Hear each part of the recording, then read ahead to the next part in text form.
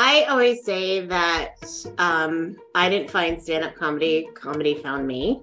Mm, Always a fan of it. Even as a child, I would sneak and stay up late to watch The Tonight Show to see mm, who the comics were going to be. I always just admired comedians for their bravery, but also their mental gymnastic ability. I mean, to take something yeah.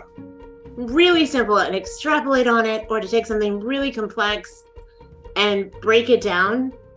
I just thought it was genius. It was a gift. I thought comics were some Mm. of the smartest people in the world. Never in a million years did I think it would be something I would do. Hello and welcome to the What's So Funny About podcast, brought to you by the Liberation Comedy Project. My name is Pedro Silva. I am your host, and we are very excited to have as our first guest Karith Foster, a comedian and entrepreneur, founder of Inversity Solutions and the Foster Russell Alliance for Meaningful Expression. We love to say that we talk to funny people about serious topics, and we're ready to kick off our inaugural episode with Karith. Enjoy.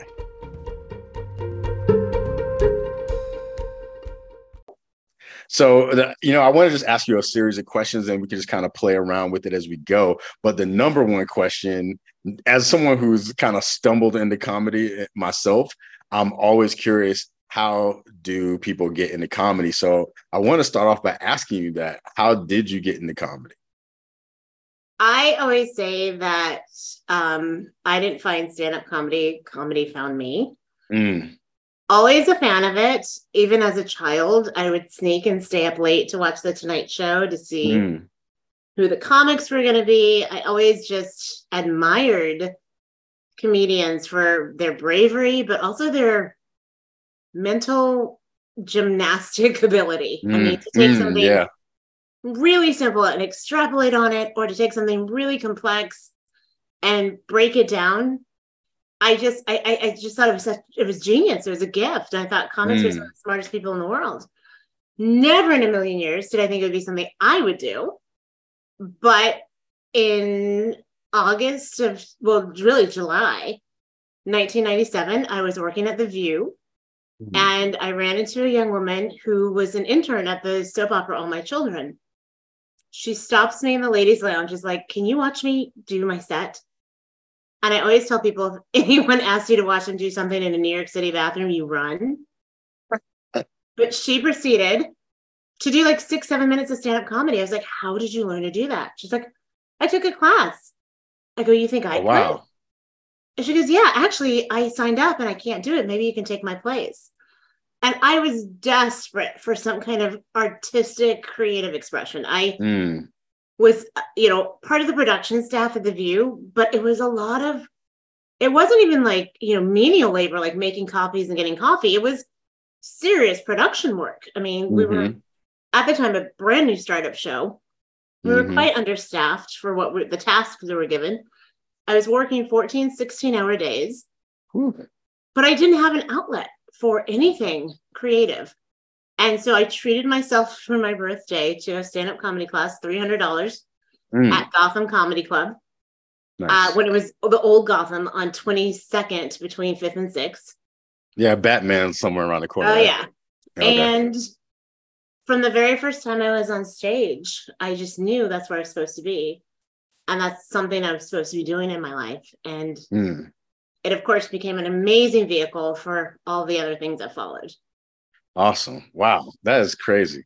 I got into it.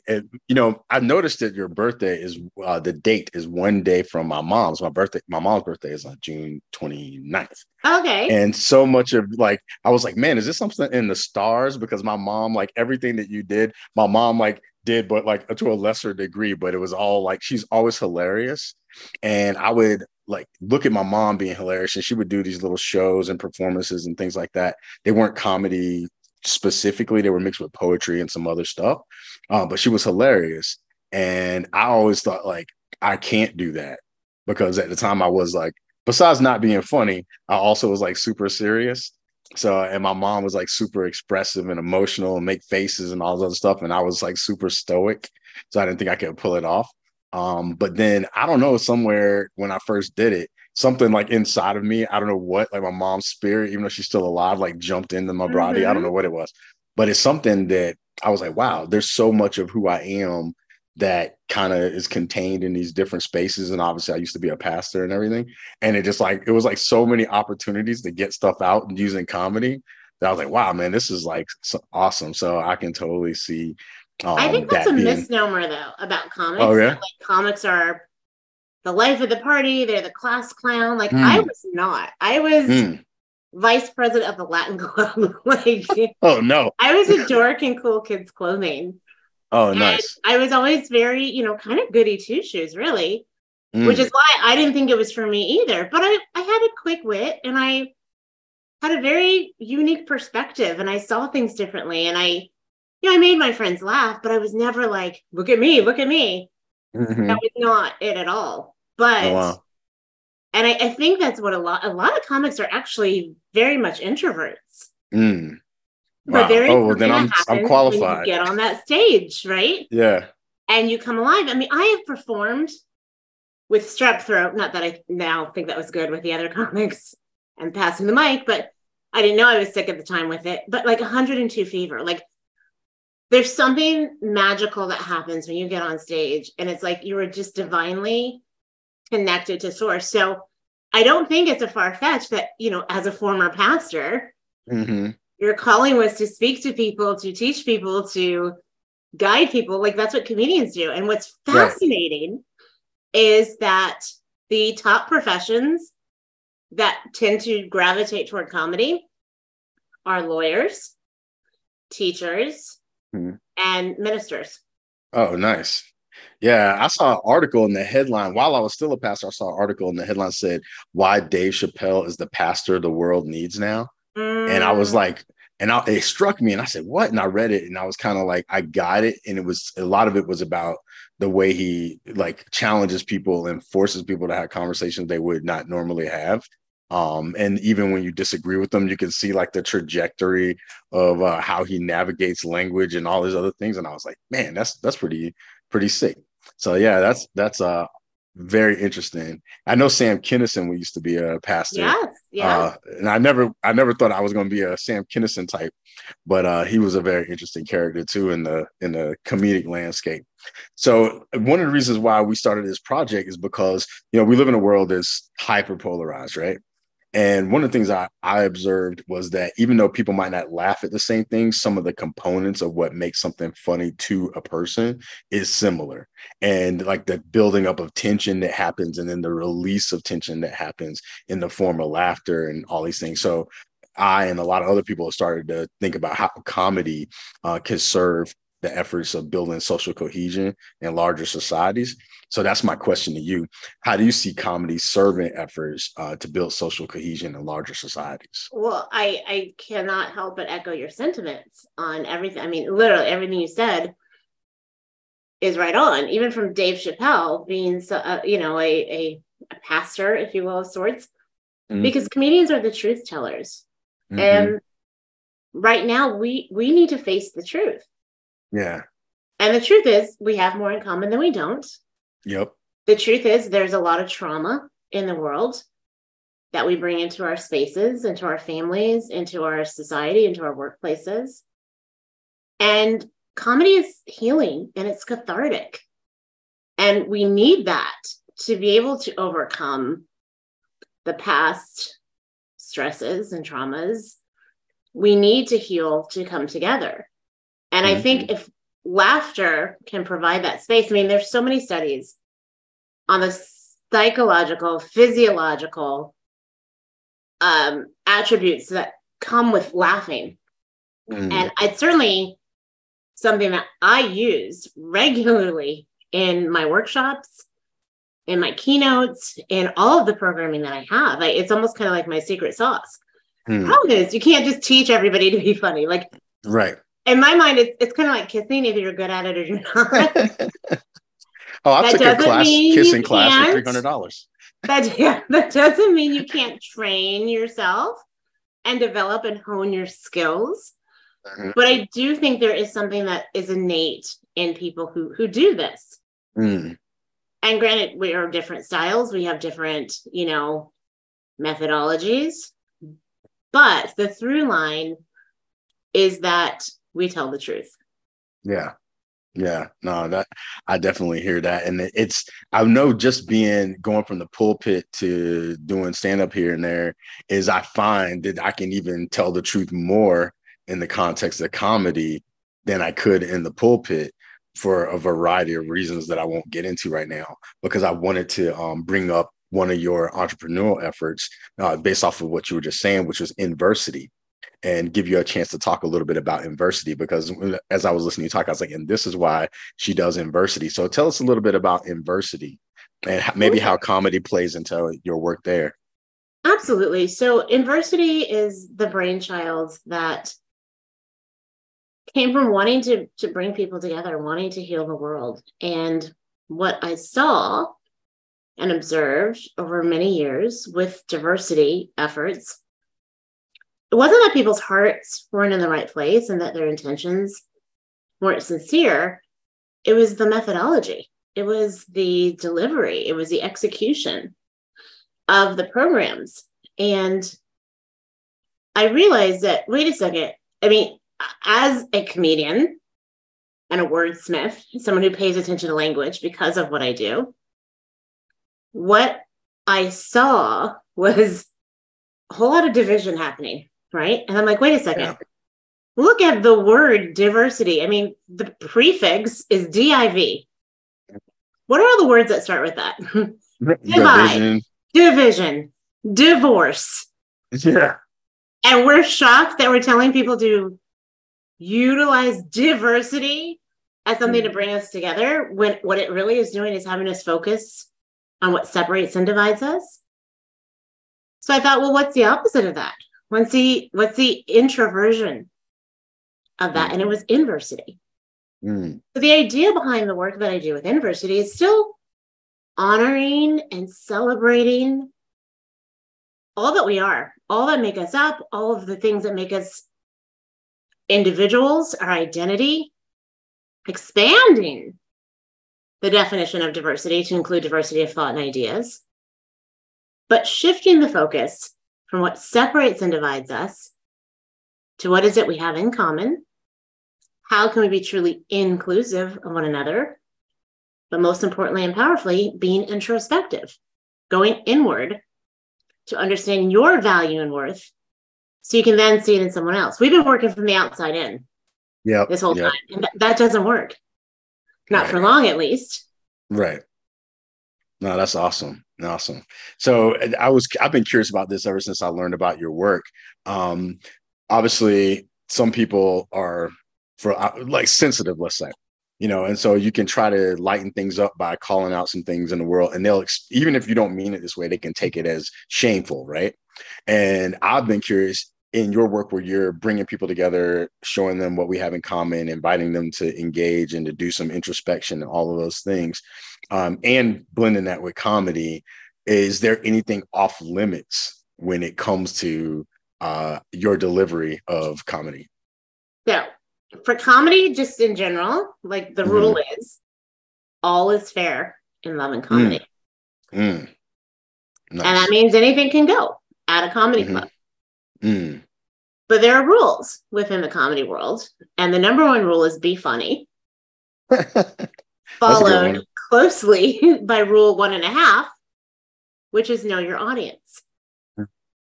And so it's that second rule that needs to be applied when you are speaking to a corporate audience, when you're speaking to a church audience, when you're speaking to young people. You have to know your audience. And I think, honest to goodness, having done stand-up for 25 plus years, I started when I was 5.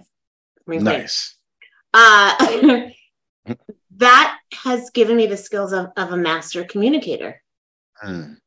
Because you have to know your audience and you have to be able to reach people where they are. Right. And you cannot speak over their heads. You cannot talk down to them. Not if you are sincere about conveying a thought, an idea, a concept, and having it be received well. Yeah, that makes a lot of sense. And the same with being a pastor. Actually, I half bombed in a comedy set in Hawaii, which was kind of hilarious. And I don't know if I broke the first rule of not being funny or the second rule of or the 1.5 of not knowing my audience, but I didn't. It was my first time jumping out there, and I think some people laughed a little bit, but I said I mentioned that I used to be a pastor, and the other comedians like turned on me and like used me as a butt of jokes later, Okay. Yeah. and For that was callbacks and interesting. things. Yeah. Yeah. So I interestingly, I wonder, I'm like, maybe they were like, that's not the audience, we'll revenge you. I don't know what happened, but it was Oh a good no. lesson. I think they just took it and ran with it because that's a kind of unusual thing. I mean, you don't hear Right. that regularly. Right. And they saw it as an opportunity. Now it also Yeah. depends on how seasoned they were, if Right. they were able to make it work. But Right. if you can find like a through line or a theme, like, and then Right. everybody can kind of play along and build on it, a little bit like improv, but Yeah. obviously more I individual. laughed at it, but my family was kind of like, Uh, Yeah, it's all good. So one of the things a question we have folks is like, what's so funny about? And that's the name of the Ooh, I like this podcast. segment. And so what's so funny about? I'm gonna try to pick something that is not awesome. So something that people wouldn't laugh about. So what's so funny about illness? Oh gosh. Well, first of all, it's universal. Oh yeah. Everybody's been there. Yeah. Everybody's had their head hanging over the toilet and they've been quote unquote praying to the porcelain gods for whatever reason. Right. Too many libations or the flu or like comedy comes from pain, right? Right. They say tragedy plus time equals comedy. That's the equation. Oh yeah, I just heard that the other day. Right? That's the equation.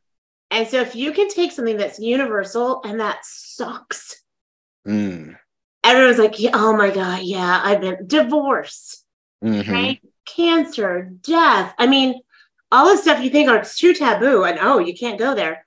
Think about this. Some of the funniest sitcom episodes are like take place around funerals. Yep, that's true. Right? There's nothing funny about death. It's horrible.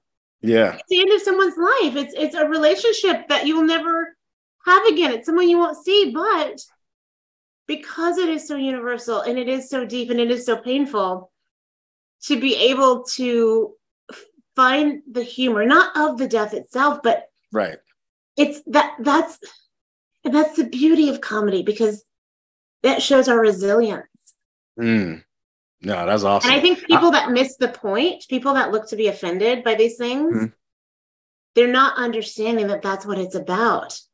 Domestic abuse, nothing funny about that. Right. But there are comics who get up on stage and we'll talk about it and we'll say something and like people are like, oh my God, yeah, that's so wrong. But yeah. Right? It's and that's what comedy does. And it doesn't always have to go there. Obviously, like Seinfeld was, the master of talking about nothing. Right. And making it for the mundane. And that sucks too. Yeah. Boring sucks. But he made it interesting. Yeah, no, that was awesome. And you're really quick on your feet. I was gonna ask what's funny about racism at first, but I was like, nah, she already studied this enough. I'm gonna throw illness out there, but you got it right there. So that's cool. Well, you know what's fun? Can I tell you what's funny about racism? Yeah. Oh, sure. Well, no, and that sounds so weird. I'll tell you what's funny about racism. The absurdity. Oh, right? Yeah. The absurdity of hating another person or group of people because they have more melanin than you, because they speak a different language, because their hair is a different texture, because their features, like that's absurdity. Right. And that's an illness. That's what we're making fun of is the absurdity of these things. Yeah. No, absolutely.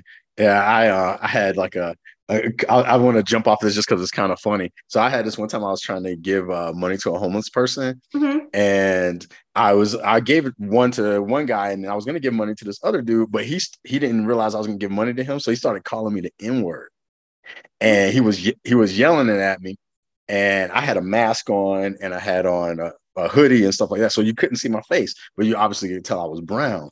And so this guy, he's calling me the N-word, and I'm like, what's calling me the N-word? So, but I ignored him. So then I was gonna still give him some money because of my whole Jesus thing. So I was thinking I was still gonna give him some money and just kind of forgive him. But since I didn't respond to the N word, he started calling me a spick because he started assuming I was He was just Mexican. going through the Yeah, yeah, racial yeah, slurs. yeah. So then he was like, so he He's like, started oh, saying, he must not be black. yeah, yeah. So What's he started, next in my arsenal of insults? yeah, yeah. So he starts saying that, and he's just saying it repeatedly, and I'm like, what in the world? This fool is really about this racism, the white dude, you know. And then I said, okay, I'm gonna power through it. So I walk up to him and I said, hey man, I was like, you know, do you want some money? And he jumps up and he's like, yeah, I want some money. And he's all like happy or whatever. And as I'm handing him the money, he looks at me and he squints in me to look at me and he goes, Al Qaeda. And he was like, he was like, which one are you, man? And I was like, good night, man. What is this? And then it's like, it was That's so hilarious, you know? funny. And I talked about it in my next sermon because I was just like, man, this is ridiculous. Like, this is like, That's awesome though. And that's yeah, what's funny because it's real life is funny. yeah. Right? Real life. And I totally get you. You just made me think of back in the day. You know, I lived in New York City. I was in Harlem for 20 years. And I would as well like give money to homeless people and feed them but my thing was always like, you know, in my mind, like, what if this is Jesus? Right? Oh, Like, yeah, yep, what if this absolutely. is a test? Yeah. Right? And then I would do it and like, but Jesus wouldn't tell me I had a nice rack and a lot of junk in my trunk, would he? I don't know. That's a good question. If I was still a pastor, I'd ask them this Sunday. No, I doubt it. That's funny. Yeah, no, yeah, the whole Jesus thing is a trip, man. Gives me so much trouble. So, what's the best response that you received from a joke or a funny story that you told, like where you were just like, well, okay, I killed it just now. Like, can you remember? Like, maybe it was like the first time you ever did stand up or something, where just like you killed it. You know, there are so many instances where I'm so fortunate and so blessed. I can count on one hand how many times I've actually been heckled, which is That's almost good. unheard of for someone who's had a career as long as I have. Now, that doesn't mean I haven't bombed. Oh, I bombed terribly. But Mm-hmm. as far as being heckled, like Mm-hmm. I've been on a show once where everybody on the show got heckled by me. And I don't know if it's because they didn't know what to make of this black girl with this kind of whitish sounding voice. Like, and they were just stunned. They're Like stunned. Yeah. they were stunned into silence. But probably one of the best responses I got, I was on an all-woman lineup at this show in Bud Lake, New Jersey, put on by this woman named Jody Weiner. That was her real last name. God rest her Sorry, did you soul. say Bud Light, New No, Jersey, or Bud Bud? Lake. Okay, okay, Bud okay. Lake. All right, Budd Lake. all right, And nice. there was a theater called the Pax Amicus Theater. And Mm. by day, they would put on like children's plays, and at night they would Hmm. have, you know, actual theater shows. But Hmm. every few weekends they would have comedy shows, and my friend would produce shows there called like Ladies of Laughter, I think it was. Mm. Anyway, I was there with three of my other friends from New York City, and one of them had to take off, but it was after the show. What was so great about the show was there was no alcohol in the venue, so the Mm. laughter was genuine. It was real. Like Mm. nobody acting a fool. It was people who had worked hard all week. They wanted to come out and just, you know, take a load off and laugh. So it was the end of the show, and people are coming up left and right. Oh, that was great. You were so funny. And that's a really honestly part of the payment, because Mm. unless Yeah, you're like a Kevin Hart or an Amy Schumer, you are not making a Dave Chappelle, like that kind of money at a show. right, right, So the payment is the adulation, you know. right. And this woman comes up, like makes a beeline to me and my friends, and we're expecting the same thing. Oh, that was so funny. You were so great. And the first words out of her mouth were, my son was killed 6 months ago. Mm. And we were like taken aback. And you don't know what to say when someone says that to you. And Right. she then said, tonight was the first time I've laughed since. Mm. Wow. Yeah, And that's she huge. gave us a hug. I was in the middle. She kissed me on the forehead. And I still get emotional and I get Yeah, goosebumps, because it was like, what a gift that we were able to yeah, give someone for 90 minutes of her Yeah. day that she probably still is in pain and suffering. Mm-hmm. But to give her that escape, Yeah. like that's the power of comedy. Yeah. That's No, probably that's the best awesome. compliment I've ever been given. No, that is awesome. Yeah, thanks for sharing that. I think about all the times when I did memorial services Mm-hmm. as a pastor, and it's something about laughing, even even if it's not like directly about the person, it brings it's like a resurrection type energy. Like it brings people back to life. It brings Yes. like so many things back to life.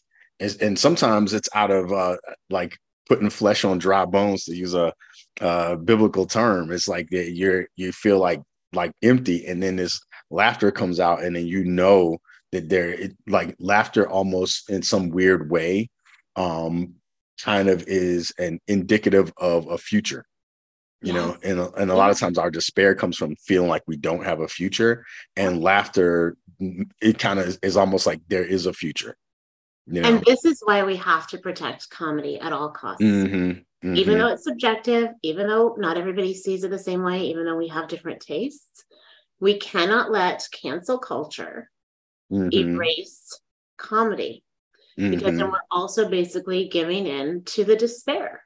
Yeah. Yep, absolutely.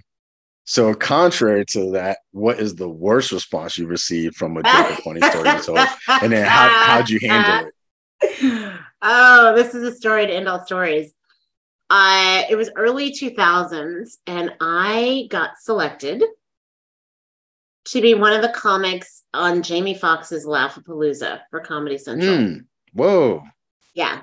And you know who was on the lineup with me? Joe Coy, Oh, wow. Lunel. Wow. Trying to think who else was there, but they're probably the biggest names that I can remember. Mm-hmm. And I'm thinking, okay, Atlanta. I got this. I got cousins in Atlanta. Mm-hmm. And I'm thinking like Spelman, Atlanta, Morehouse, Atlanta. Oh, no.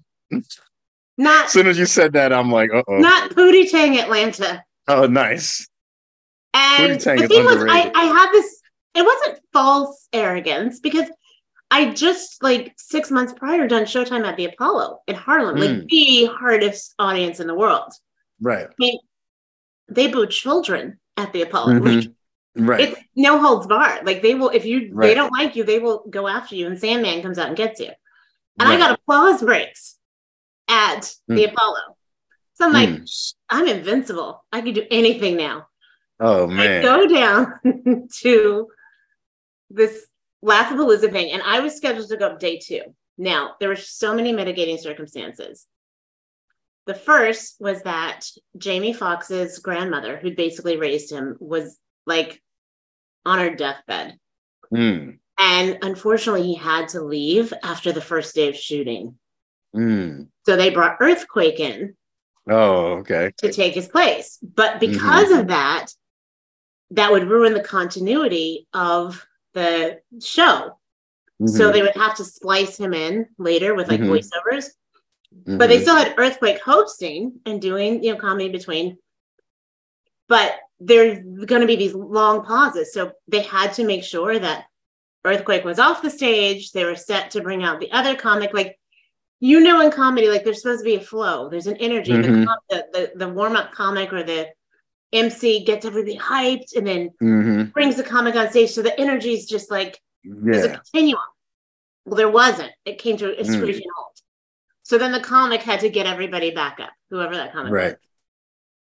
Well, that was one part of it. The other part of it was, again, not the Atlanta I thought I was going to. Right. I get up there with hair like this, my hair, real hair, Mm-hmm. cute little preppy outfit. I open my mouth with this voice, and people stare at me like I It am was over. speaking Chinese. We're in the Earthlink Center. No, the American Airlines Center. Mm. 4,000 seats. 8,000 Mm. eyeballs staring at me. Mm. I was supposed to do 8 to 10 minutes. Mm. I'm pretty sure they gave me the light at 4. Mm. I only got 2 laughs. My cousins were in the audience. It was just silence. Like I almost, it was like that blink blink from Trolls. You remember the movie when Uh-huh. it was Uh-huh. Frozen, and the trolls Uh-huh. go blink blink. Like you could hear Yeah, people's yeah. If I could have spontaneously combusted on that stage, those people wouldn't have been happier. I get off stage, I'm like crying because I'm like, my people, why have you forsaken me? Right? I'm hysterical, bawling. And the worst part was there was not one camera crew, but two, because somebody was shooting a documentary and they're Oh following man. off the stage. And I get to the green room and you know that cry when you're like 4 years old and you can't catch it? Yeah. Like that was the cry I had. My Yeah. eyelashes are all coming off. And this one girl, her name was Diamond, she basically just kind of adopted me. She's like, you're going to be fine. You're going to be okay. I'm thinking of ways to just end it all. And she's like, Karith, there's some people at the door who want to see you. I'm like, no, I can't see anybody. There's like, no, I think you want to see them. So I'm thinking it's my family. My Mhm. cousins, they opened the door. One of my cousins, they left. They were Oh like, man. we can't even look at her. Oh It was Jesus. two white guys and two black guys, gay as the day is long. And they were like, we just want to let you know that you were fabulous. Oh, nice. Nice. Those four men saved my life that night Man, that because is I was awesome. on the verge. And what's crazy is after that bombing, which is what we call it in comedy, when you do Mm. verbal, like, I don't think I bombed for another 5 years. It was like, it was Mm. all accumulated into that one Yeah, in front of television crews and like right. Comedy Central rep. It was horrible. I wouldn't wish it on my worst enemy, but it was a life lesson, you know, and you Yeah, always it is your last show. I mean, I yeah. thought about giving comedy up after After that. that, yeah. That's funny, man. And it's what's funny is like this is like I'm like laughing and thinking about it and imagining it, especially from a black perspective, and it's like living in Atlanta myself at some point and thinking about like where I grew up. And it's like it's obviously it was painful for you. You're sharing the story, and then I can't help but laugh, which is like just indicative of everything we said before. Because I'm It just was imagining. funny. It is funny because like you're like, oh, those people did not want to hear from Karith. Like, and this is my real. I grew up in the whitest of white suburbs in Plano, Texas. Like, I'm not faking my voice. This is just who I am and how I sound. Right. And Yeah. they were not having it. Like, I think they thought I was putting in. I don't know what they thought. I Yeah. cannot read the minds of 4,000 people, but it Right. was a terrible, terrible. Man, well, thanks for sharing that and reliving it for I can laugh at it now, me and who. obviously, Yeah, but it yeah, was so painful. Oh, it hurt so bad. yeah. One of my friends, he says that like when we have experiences like that, he just calls like that's the tuition you pay to like learn like another thing. So it's just like that's one of the things like when I have an experience that I'd rather not have, I always go, okay, that was my tuition. That was So my it's like, tuition. I just wrote yeah, that check. yeah, yeah. So it's like that's kind of like how I could imagine that. And I'll tell you, like I have in the context that I've been doing comedy, I haven't had an opportunity to do comedy in front of like a black audience, like an all black audience is like a couple because where I live is not a lot of black people. So you get like a couple, you know what I mean? And I myself have wondered, like, oh man, this is gonna be the test. Like, if I can go in front of, like, to me, for whatever reasons, it's like if I can go in front of black folks and then like and do comedy and then they laugh, then I will be like, okay, I'm doing it now. But partially is that I think about that is what you said earlier about that comedy comes from pain, you know, because I know like a lot of like when my brothers and I get together and we'll be talking about some stuff and like when we used to say stuff in front of like people that weren't black, they would just be like, how are you laughing at this, you know, and they would be like, this is terrible, you're laughing at abuse, or you know, or something. Right. But it would be like, well, you know, this is how we revivify, this is how we resurrect, this is how we, you know, yada yada yada. So it's like all of that is there, and just even the recovery that you said like you had from your experience, it's like that's why we laugh, you know. Yeah. So that is It awesome. doesn't kill you, makes you stronger. Yep. And Not let's just an expression because it's true. It's true. And I think that's such an important aspect of life that we're not talking about right now. Like, yeah. there's a great book that I got to contribute to called The Coddling of the American Mind. And it began Mm, as an article written, mm-hmm. authored by Jonathan Haidt, the NYU Yeah. Yeah. professor, and Greg Lukianoff, CEO and president of FIRE. And one of the things that they talk about, aside from the rise of social media and that being part of our downfall, is how we have created a generation of people who we've convinced are fragile. Mm-hmm. And when you believe that about yourself, then that's how you behave. Yeah. And that's how you engage in the world. And we're not fragile. We're Right. actually very, very resilient. Yeah. We wouldn't be here if we weren't. And so we have to really correct that way of thinking. And that's something that comedy can help do. Mm-hmm. Absolutely. Yeah, one of my that same guy who said about we talked about the tuition thing. His name's Marshall Thurber. He used to teach like motivational classes, so to speak, or sort of like motivational, but just different kinds of courses. And he talks about being beyond resilient, and that we need to get like to the state beyond resilience, where he calls it like going Hydra. So like the mythological creature Hydra, like if you cut off his head, it grows two heads. He's like, we need something like that to recover from this state that we're in right now. And that's something I think about a lot is like, I made a lot of big shifts in my life, and like I've jumped off of cliffs and like start my life all over again, and people are like, how are you going to do it? And I'll just like assume that I'm going to survive, and that once I get past that survival stage, I'll move into a thriving stage. But that isn't something that people generally believe. So for like our final question, what do you think it would take to get us, besides comedy, but even if comedy is the medium through which we do it, how do we get people to realize that they are they're stronger than they think they are, that we aren't fragile, that we are beyond resilient, more than conquerors, if you will? Like what do you think that takes, and how can comedy help us remember that? Sure. So, I wrote a book called You Can Be Perfect or You Can Be Happy. Yeah.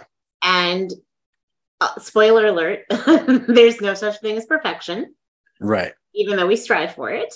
Right. And we also seek it out in others, which is Mm-hmm. an unfortunate mistake that we Yeah. make. Happiness is a choice. It's as Mm-hmm. individual as we are.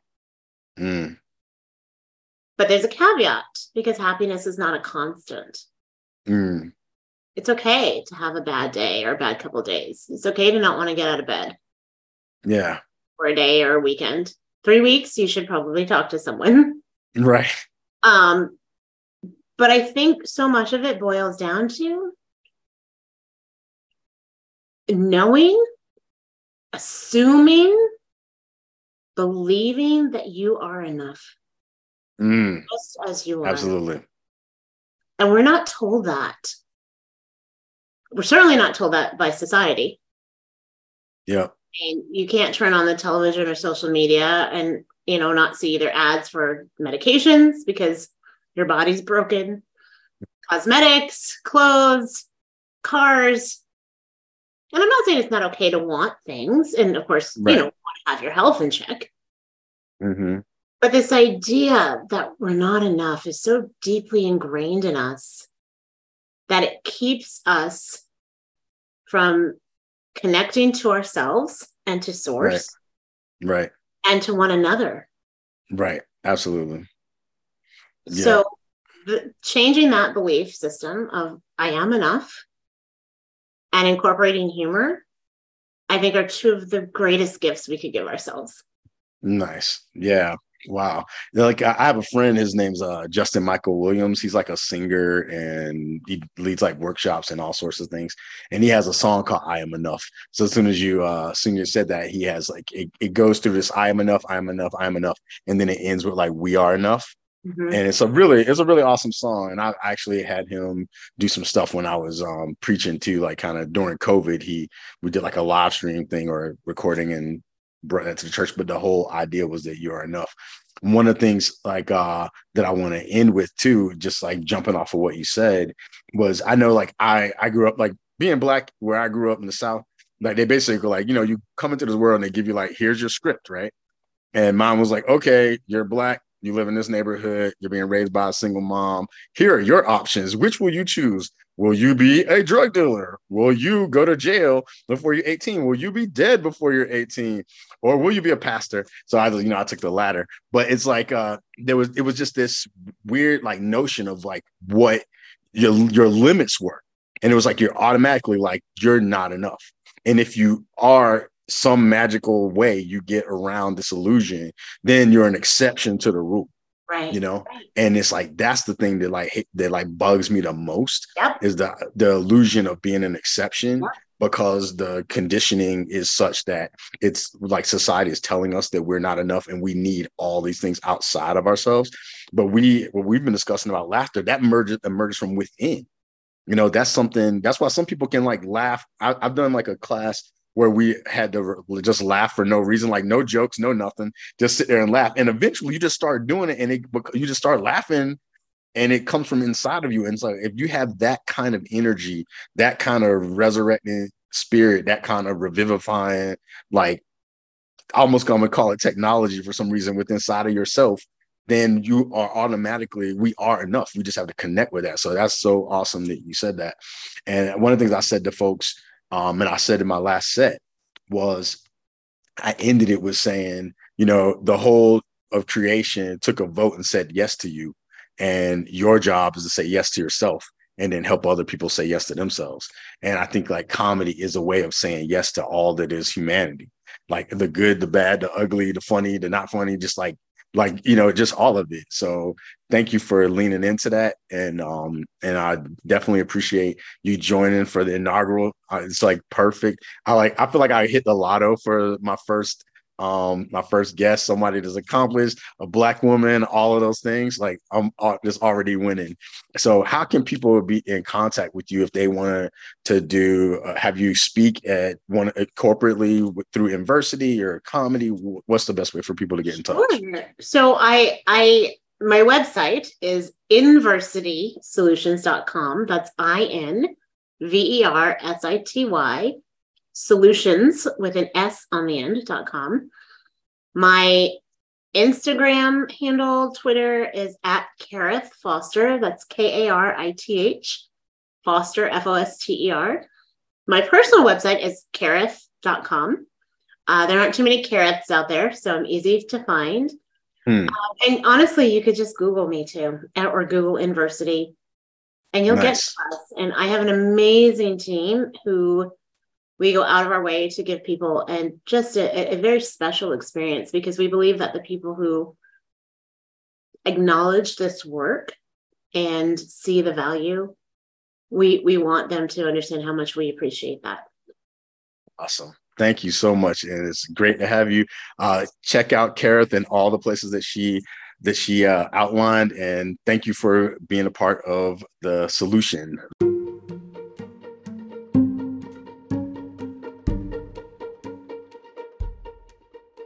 Thanks for listening. Please like and subscribe and share with others. And we hope that we can add a little bit more light and laughter and love to this world through the Liberation Comedy Project. Stay tuned for future episodes. Bye.